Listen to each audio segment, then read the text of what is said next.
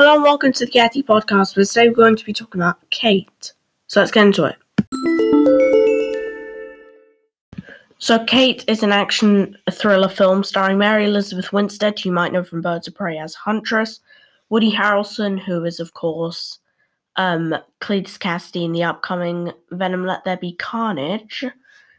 He's also in Now You See Me, Zombieland Double Tap, films like that. And Miko Martineau, who I'm not actually sure what she's in.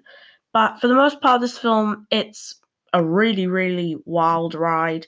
The plot's a tiny bit inconsistent, though, and I feel some of the interactions between Kate, Elizabeth Winstead, and Annie, Miko Martineau, I'm not sure if I'm saying Martineau right, felt a bit cringe and forced.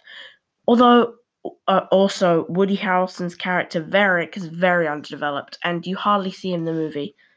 The reason I say this, again, I'm not going into spoilers, but something involves him at the end, and there's no reason apart from...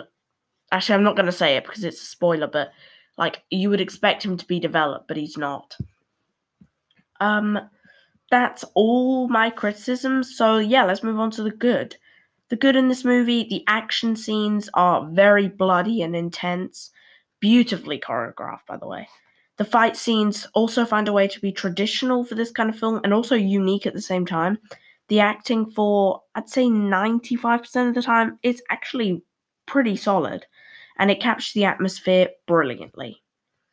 I think that some of the scenes, like in Osaka and in Tokyo, are, they use kind of the neon of Tokyo to it's dark, but there's loads of neon signs. I think that was used very, very well. It's really good. Moving on to the plot. Kate is trained by Varric, Woody Harrelson, to be an assassin. At the start of the film, she kills a man called Kantaro, the sweet-toothed salaryman. No, I'm just kidding. That's Kantaro, a different person. Kantaro, who is Annie's father, and she regrets it quite a lot. Soon enough, Kantaro's family learns about this and sends someone to poison her. And it works. Silly Kate. So she's dying, and every 24 hours she has to take an EpiPen, so she stays alive, basically.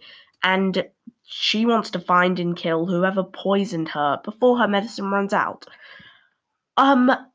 Basically, I'd say the bit in the plot, the third act was actually fine. It's just, it was probably the weakest out of all of them. I think the first and second act definitely built it up, they were going higher and higher up in the hierarchy of the family. And I think that was what was really cool. Also, another thing about it is that I think that Kate's character, is really, really developed. You do understand her throughout the film, but there are some parts where, you would need to know it was her. There are a few scenes with her as a teen, but I thought that was someone else, and I was like, oh, I wonder who this is. They could have at least introduced her as Kate, at the start of the film, say. But, yeah, it's just a little bug, but oh well. I think also some of the car chases are very, very CGI heavy, and when you can tell it's CGI, that's when it kind of starts to let down. But, to be honest, this film I've actually heard quite terrible things about. I've seen people give it 2 stars, 3 stars, 1 stars. It's mainly 3 stars across the board, to be honest. I've seen some 2 stars, but yeah, for the reviews I've seen, it's mainly 3 stars across the board. But I actually really enjoyed it. So my rating for Kate will be 84 out of 100 and a solid 4 stars. I recommend you see it, but if you don't like hard action and gore, this probably isn't the film for you. I'd say that the set pieces for the action are completely incredible and probably some of the best I've seen all year. like, there's one in, I won't go into too many spoilers, but there's one in a white room in, I think it's a kind of like a dojo, possibly? I'm not sure what it is, because they have people performing there like a stage show, but it's not. It's kind of like a holiday club thing.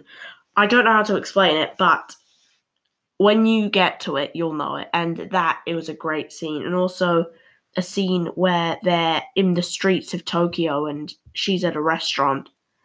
That's another great scene. I say the action in this is top class. That's probably what pushes it from a 3 stars to a 4 stars. And I think actually that this, of course, you can check out my list on Letterboxd. Of course, it will be in the description as usual. I can see again some of you have already checked it out. My reviews for Kate, it is pretty much the same as my review here. I've kind of basically just put this review off my Letterboxd review, but check out my review for Free Guy, Black Widow, Night Books, stuff like that I've reviewed recently.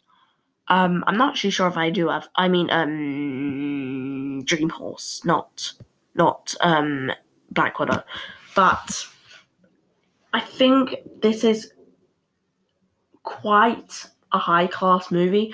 I will watch it again, but like, I think if you were to watch it with friends, it's pretty boring when you watch it by yourself because like you have no one to like gasp to when like everyone's guts goes over the floor. So yeah, watch it, but again, if you don't like action, you don't like stabbing, shooting, stuff like that, it definitely isn't the film for you. So yeah, that should practically wrap up the episode, and it's a goodbye from me. Goodbye.